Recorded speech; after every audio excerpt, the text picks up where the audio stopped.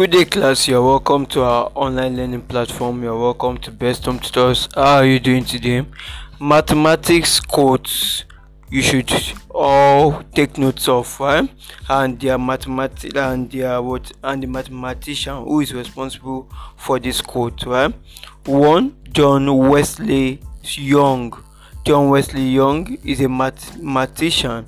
He stated that it is clear that the chief end of mathematical study must be to make students think, right? So he said that the chief end of mathematical study is to make what students think.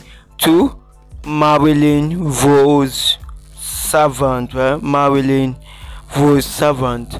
The length of your education is less important than its breadth, and the length of your life is less important than its depth. So that's our own quote, right? Marilyn Vos Savant, right, states what the length of your education is less important than its breadth, and the length of your life is less important than its depth, right?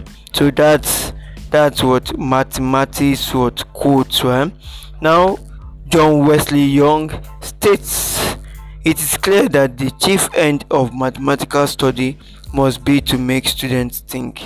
Alright, right? Number two, Marilyn Vos Savant. The length of your education is less important than its breadth, and the length of your life is less important than its depth, right?